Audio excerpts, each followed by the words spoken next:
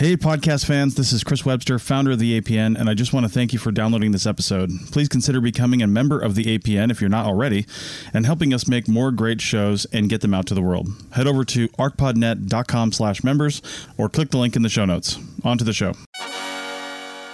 The Dirt Podcast is brought to you with support from the Archaeology Division of the American Anthropological Association.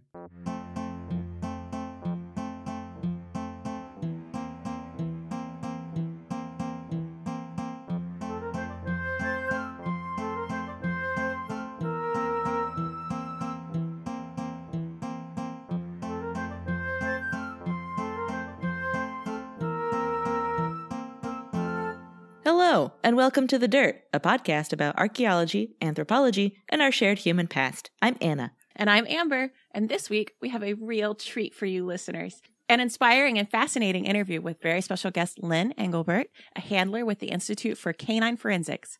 We're talking Dogtectives. Dogtectives. Dogtectives! The Institute for Canine Forensics, the ICF, was established in 1997 and is still located in the Bay Area, right here in California. They work with highly trained and certified dog and handler teams to locate burials of prehistoric ancestors and historic cemeteries, and even more than that. So I sat down with Lynne over Skype to talk about her work with ICF, her own background, and her favorite dog stories. So thank you to Lynne for your work and your stories. Now let's hear about some very good boys and girls. So thank you very, very much, Lynne, for talking to us about the ICF and what you do. We'll just jump right into some questions. First of all, what exactly do handlers and dogs do at ICF? We are the Institute for Canine Forensics, which is an organization that does historic and prehistoric human remains detection. We have a sister organization that works with law enforcement, and we specialize in cold cases. Ah, cool. In that case, so yeah. With the same dogs or with a canine? With the same dogs. Like I said, we specialize in cold cases, so they can be 10, 15, 20. I think the oldest one we worked was 47 years. Oh, gosh. Yeah, so it's kind of the same thing, and, normally they are clandestine burials, which would be even, more shallow and easier for the dogs to find. Right. The prehistoric are also very shallow, but it's the same thing. Dead is dead. That's true. That's very true. So the way we start out, some people like to start out with puppies. Other people like to start out with young dogs, 10, 15, 20 months old, something like that. Mm-hmm. We used to start off using, decomposing human scent.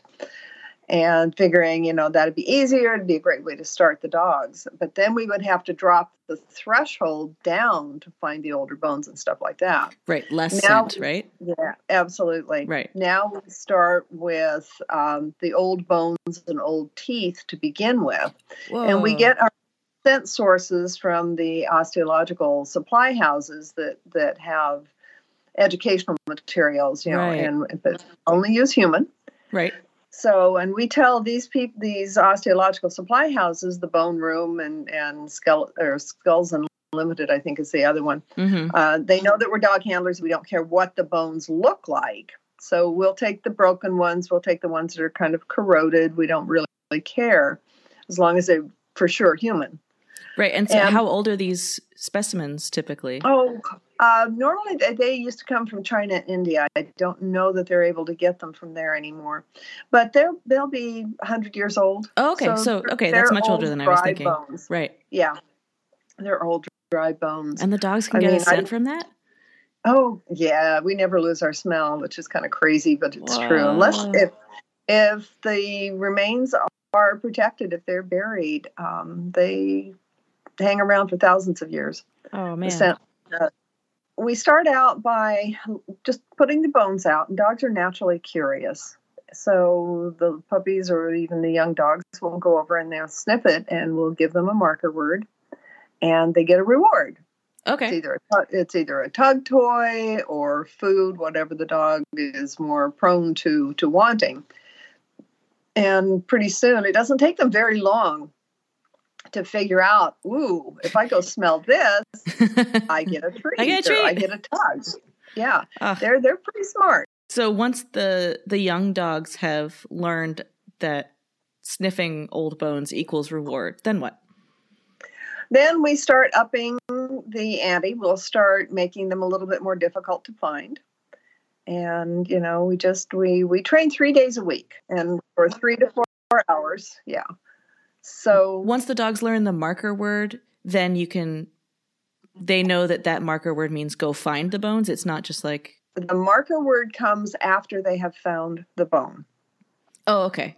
So there's a separate command like go find something? Yeah, we'll start off. Everybody uses something a little different. I use just a kind of a word that is, I just go, shh. Some people say go to work. Some people have a whistle. That's the indication that the dog is to go to work. Okay. Normally the dogs are way ahead of us. I tell people that what we say to the dogs is probably more for us than it is to them, because the dogs love their jobs and they go out. They know when they're going to go to work.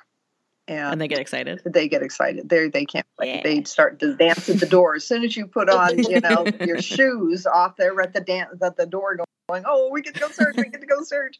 So they normally know ahead of us what it is that we're going to go do.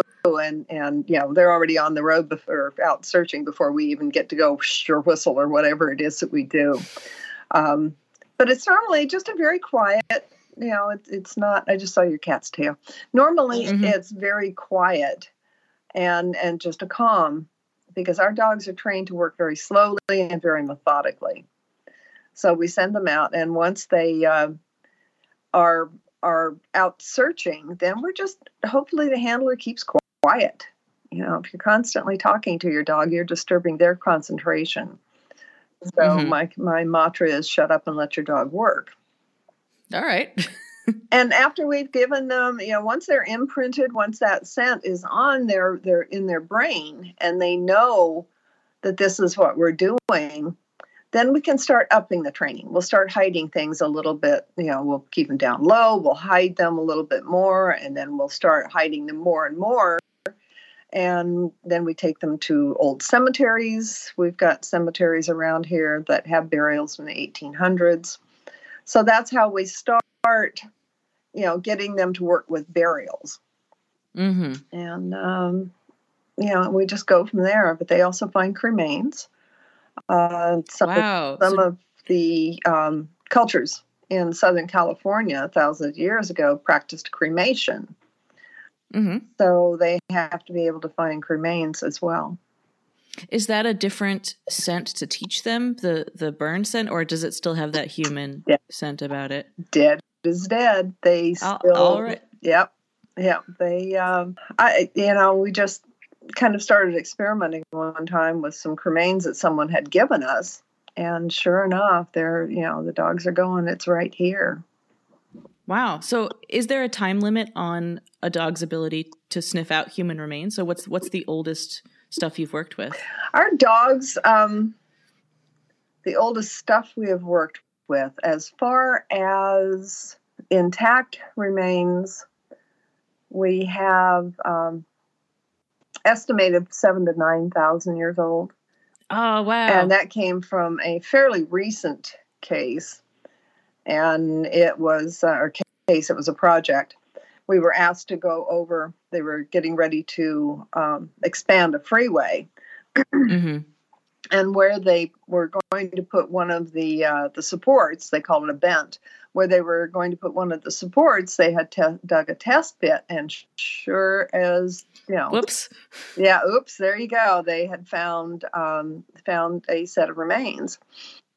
So they called us in, and this was a project, and you'll have to pardon my language, but we ended up calling it the project. The reason being is it was right next to an old homeless camp. So, that they didn't have bathrooms, so they used wherever was close. Being literal. I see. It was right next to this big apartment complex, and there was a big hole in the chain link fence.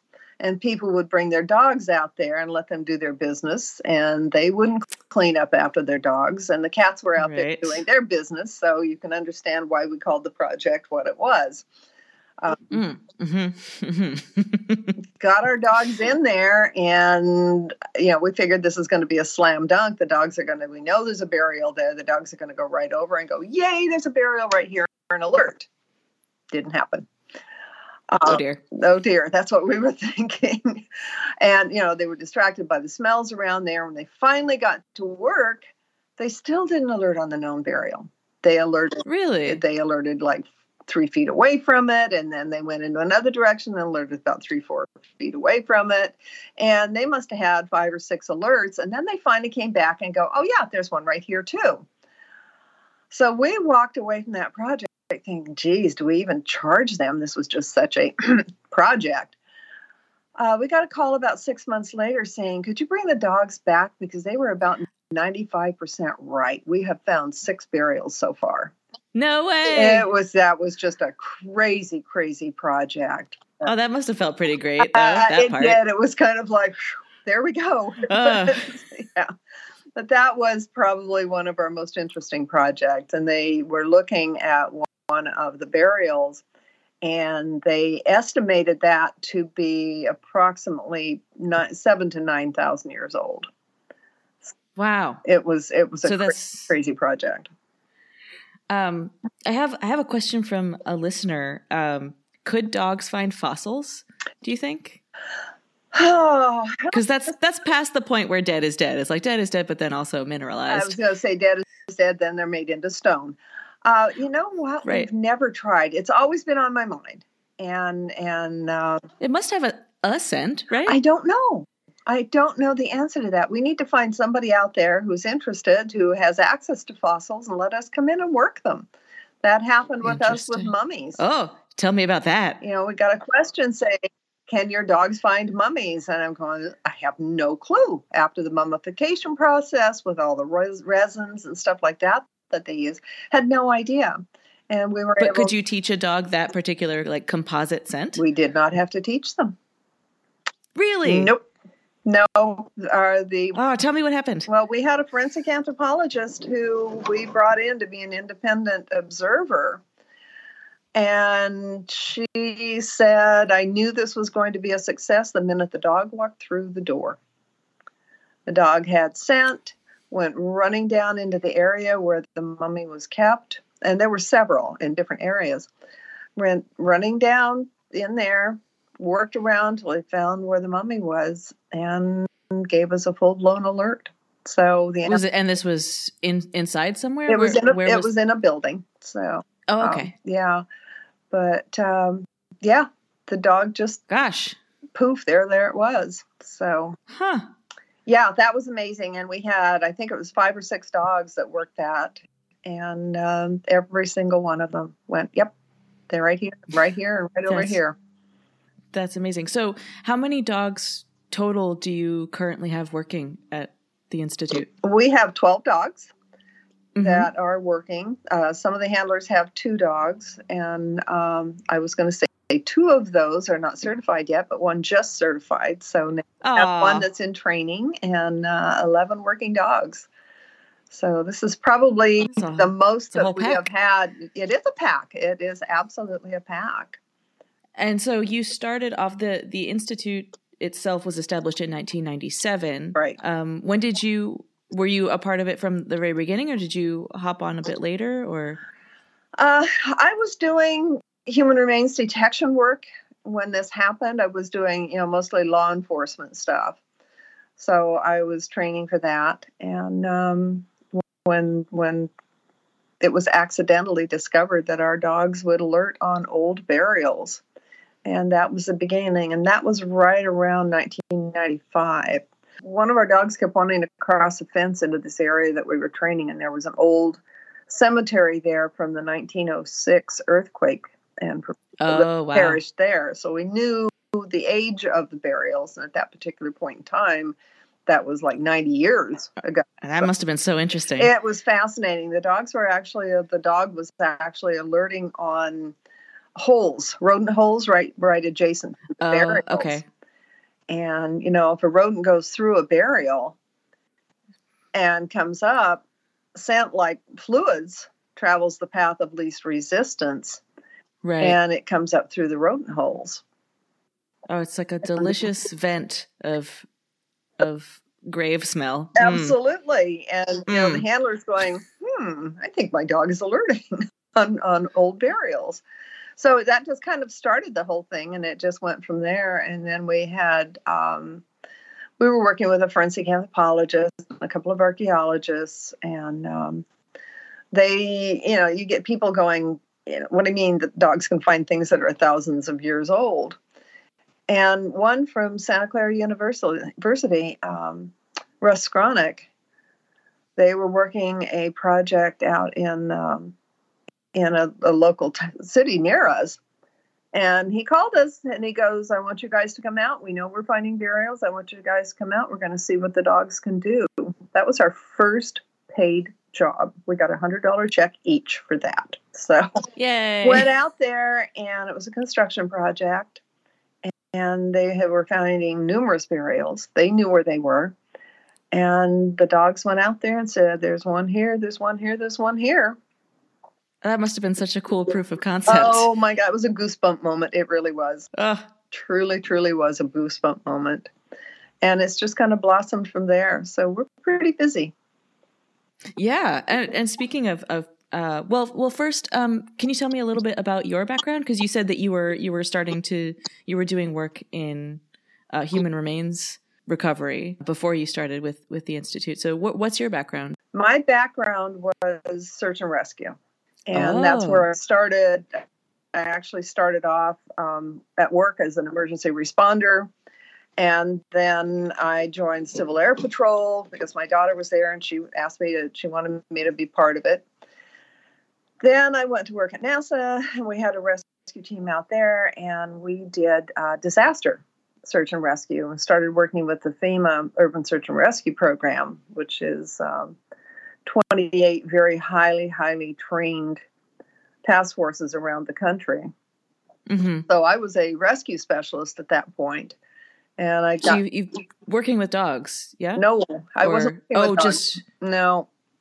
No. Okay. So you were the search and rescue team. Yeah, I was on the search and rescue team as a rescue specialist, a disaster search and rescue team. So crawling into confined spaces. So I decided at that particular point in time, I was getting a little too old to be wanting to drag a 90-pound jackhammer through a confined space and use it at the other end, but I still wanted to be in the front lines. And I watched a lady by the name of Shirley Hammond do a demonstration with her disaster search dog. They would go into rubble and find somebody who was trapped and stand there and bark and bark and bark until, we could mark it, and then the rescue specialists could come in and make the recovery. So these were live people that I had started with.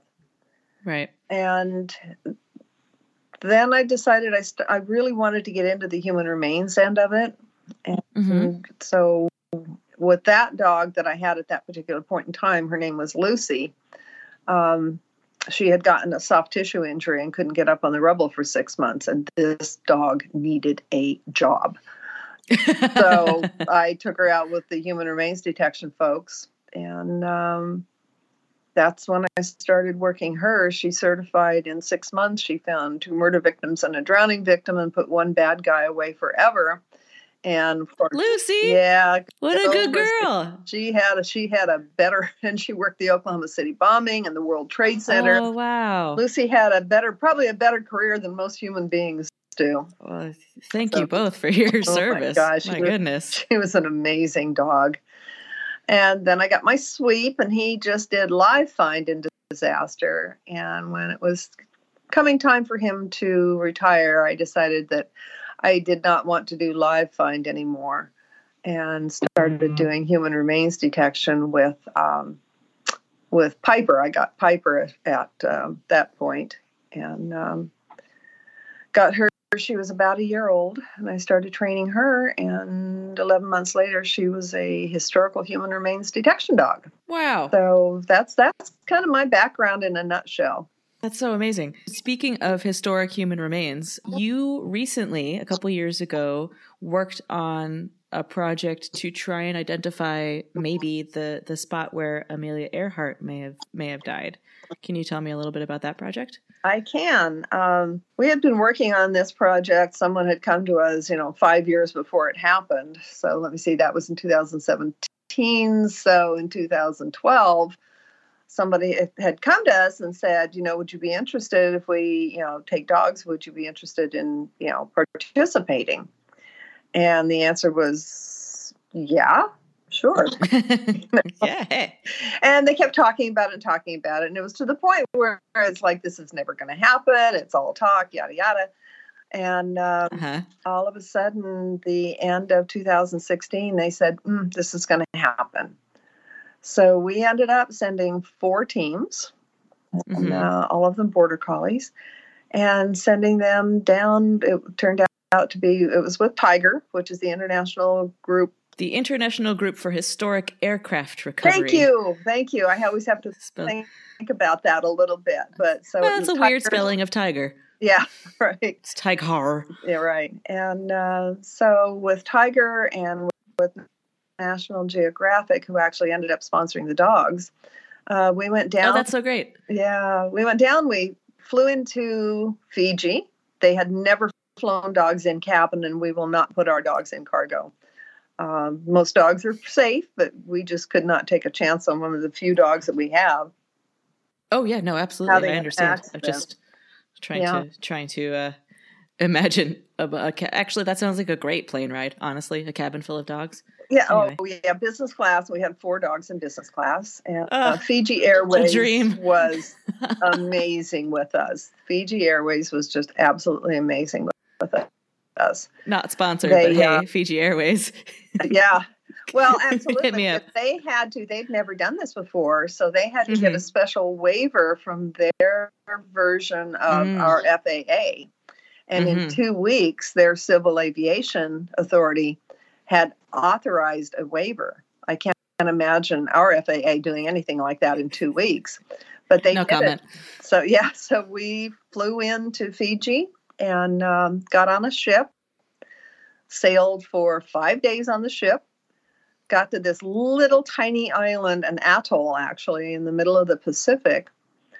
And when we got there, the first thing they wanted to do is to see if the dogs could find human remains, human burials, in this tropical atmosphere. It was hot, it was humid, and they had some known burials from when the island had been colonized. And the dogs got in there and went, yep, right here, right here, and right here. So good puppies. Knew that this could happen. And and presumably the colonization burials were quite a bit older than the Earhart. Actually, they weren't. Would have been. They weren't. No? Because in 1937, when Amelia Earhart was lost, the island was not colonized. They did not colonize it until, I want to say 1939, 1940. Oh, I didn't know that. Interesting. So the British had decided to colonize it and to make a coconut plantation out of it.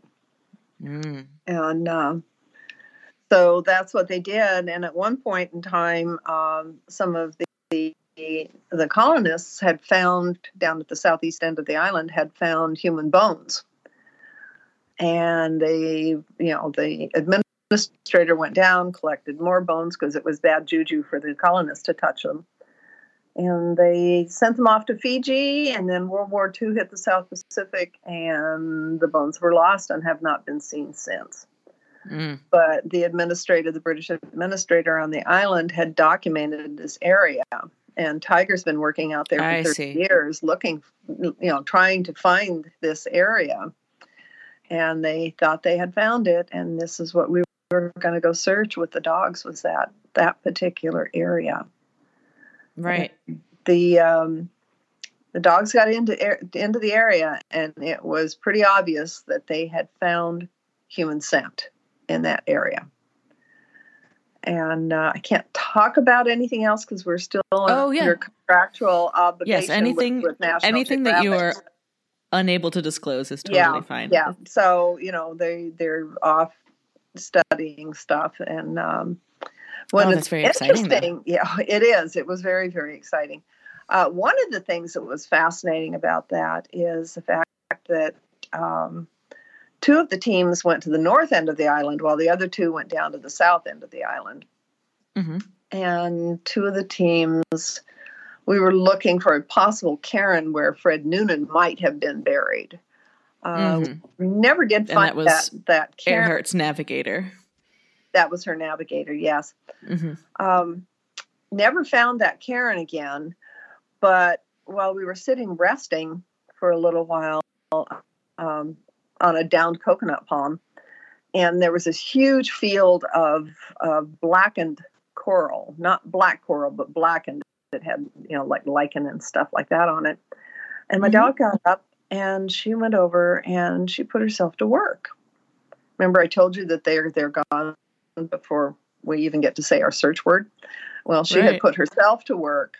And she started to alert in this blackened field of coral. And I'm going, ooh, okay, what's going on here? It was really interesting. Yeah. So I went over, and if you look really carefully, here's one upright slab of coral. And about 6 feet down, there's a smaller slab of coral. And then she started going forward. And I had the other dog come in, and I said, just send Marcy over there. And Marcy started alerting, and we pulled the archaeologists in, and our Fijian crew that was with us went, oh, those are burials. That's a headstone. That's a footstone. Oh.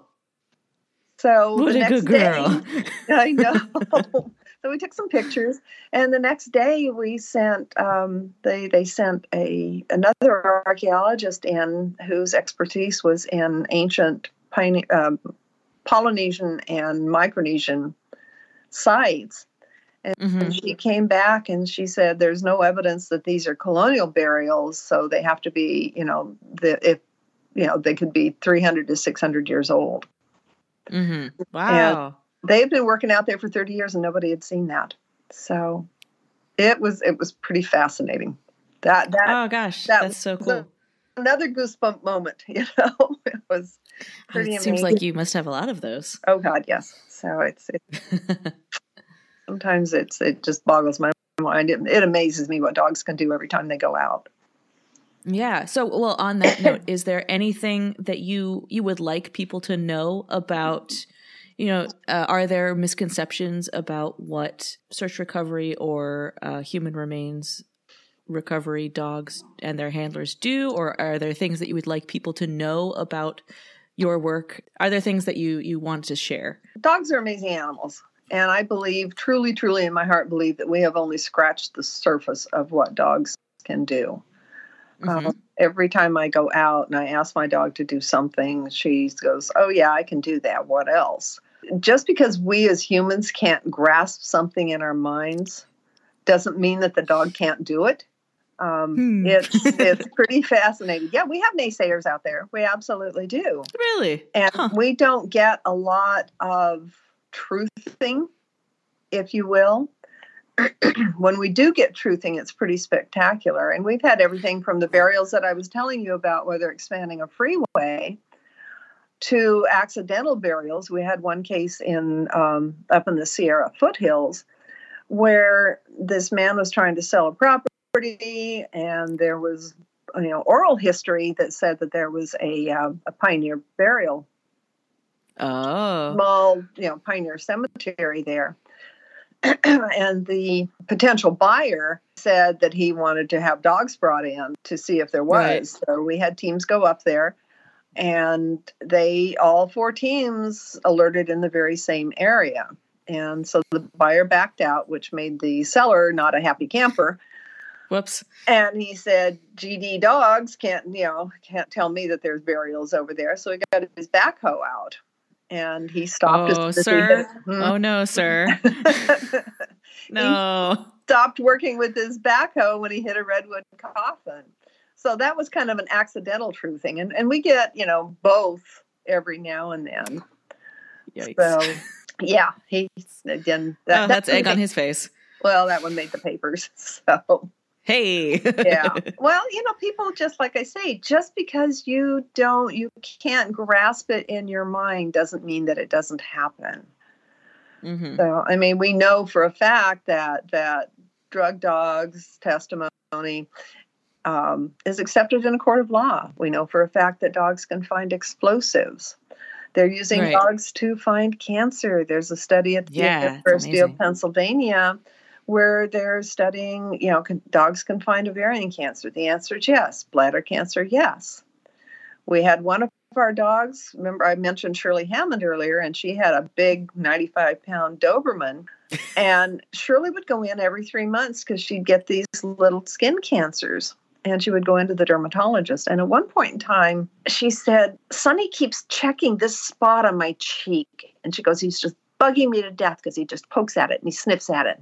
And she goes, could you check there? And the dermatologist says, well, I don't see anything, but, let's take a little biopsy. They did. It was in a really, really, really early stage of this skin cancer. Oh, good dog. So from that point on, she would go in and she said, Sonny, you would have to check here. Sonny says you should check over here. And he was right. Wow. So, and he'd never been trained for that. This he did on his own. It was something different. So you've mentioned a few different breeds of dogs now. Have you found that there are breeds that are particularly good at this type of thing, or is it just a dog characteristic? No, it's not just a dog characteristic. We use hunting and herding breeds for the most part. That makes sense. A lot of us use border collies. We've got some Labradors in our team. We've got German Shepherds. We have a Malinois, and we have a Jack Russell Terrier. You met Asha. So we have Rue. We have Kaylee. We have Bailey. You met Asha. There's Jasper and Jet and Piper, of course. And then some of these, the dogs that do law enforcement are Annie, who is a Malinois. She is just a big sweetheart that is incredibly hard to live with because that you want to see an active dog. Yeah. Yeah, okay. She needs work. Yep. Yeah. And then we have Cato, who is, he's a big black shepherd who is absolutely gorgeous. And she just got another German Shepherd named Cedar, who is just adorable, a little female who's just adorable. We have Marcy, who's retiring. That's about. Oh no, we have Echo and. I think I might have met Echo. Echo, yeah, a little yellow lab. Yep. Yeah, she's a that was sweetheart. Who it was. She's really, really good. So. Oh, good girl. Yeah. Oh my God, I love dogs so much. I'm gonna cry. Yeah. This is amazing. I didn't know most of this. Yeah. And your work and your background is amazing, and what the Institute does is amazing. Do you have anything that you would like to plug? Do you have ongoing outreach stuff that you do or anything like that? Because we're happy to plug it on the podcast, and we'll also shout out anything you like in our social media. Well, one of the things that we've been doing recently that is just absolutely amazing, and it's kind of morphing off into a separate organization, is we have been doing cremains recovery after wildfires. And the cremains recovery... There were quite a few this past year. Oh, heavens. We had the Camp Fire, which was just it was devastating. Absolute mega fire. It was crazy. PBS just had an hour series and an hour special on mega fires. These are the previously cremated remains that for one reason or another, people keep in their homes. They either, just can't part with them. They bring them comfort. They haven't decided where to scatter them yet.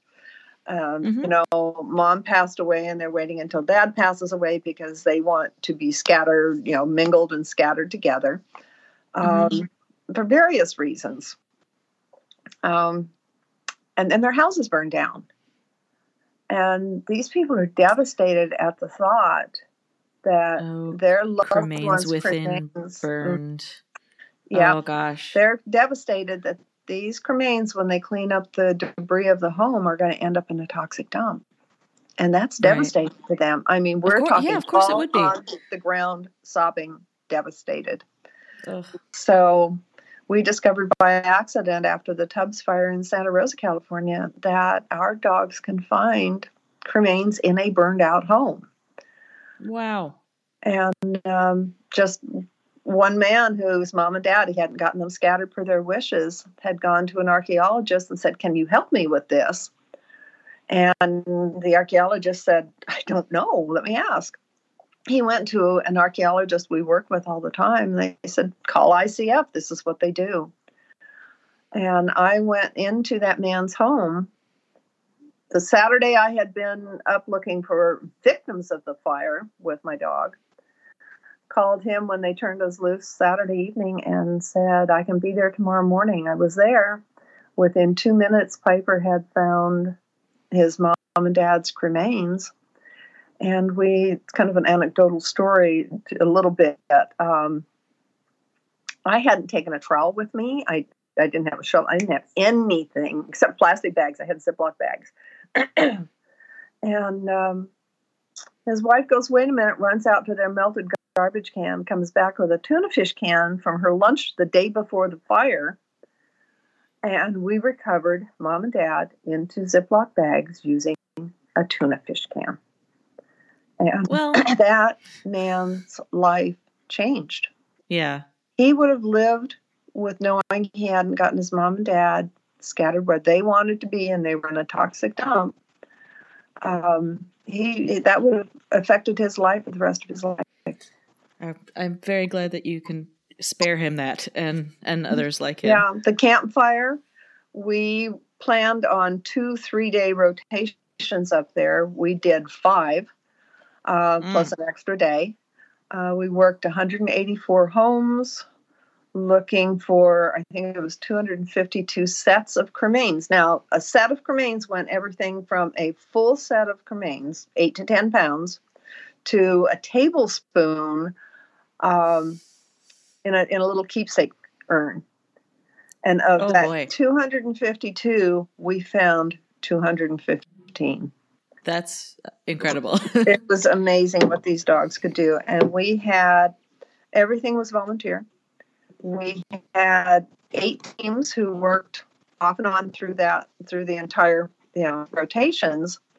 And we had over 60 archaeologists who volunteered their time to come out. I know some of them. Because what we did is the dogs would go out. They would get us into the area where the cremains were. And the archaeologists would come in and do what archaeologists do. They recovered. And it was just, I've had some of the archaeologists say it's the most meaningful work that they have done in their lives. It was pretty amazing. I can imagine. Yep. The families were so happy and so relieved to get their loved ones back. Incredible. Yep. And even with the ones that we couldn't find, at least the families knew that they had tried. It depends on how the house collapses. I mean, you think about a roof coming down and hitting that urn and shattering it and just literally spraying, poofing the everywhere. ashes. Yeah. And the dogs would go in and they'd go, "Whoa, they're sent everywhere," but they couldn't pinpoint anything. I don't know. Yeah. Yes, but also no. And we would explain to people that, this isn't 100% thing. We cannot guarantee, but we can guarantee that we will try.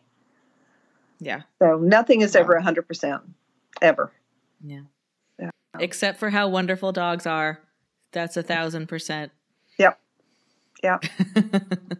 Oh man. Thank you so much. This has been really great.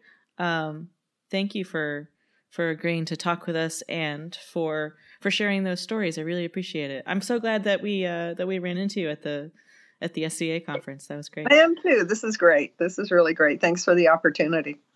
Thank you again to Lynne for an amazing interview. I had so much fun learning about what you do, and thank you, listeners, for listening and supporting us. Yeah, thanks for listening. We'll be back in your ears soon with new episodes, which you can find on Apple Podcasts, SoundCloud, Google Play, and wherever else you get those pods. Yep, and you can help us out in a big way by leaving reviews and stars at all those places. Yeah, and you can find us on Facebook at The Dirt Podcast, on Twitter at Dirt Podcast, and on Instagram at The Dirt Pod. All of that is together on our website, thedirtpod.com. Email us at thedirtpodcast@gmail.com. And we put out extra bonus content for our Patreon subscribers. You can get access to bonus goodies like video content for as little as $1 a month at patreon.com/thedirtpodcast. Thanks for listening, everybody. Bye. Bye. Bye. Bye. Bye. Goodbye.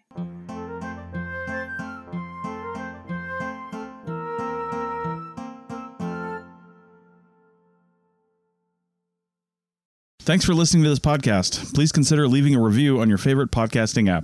You could also consider becoming a member so we can keep content like this free and available to all. Check out pricing and info at arcpodnet.com/members. Thanks again and have a great day.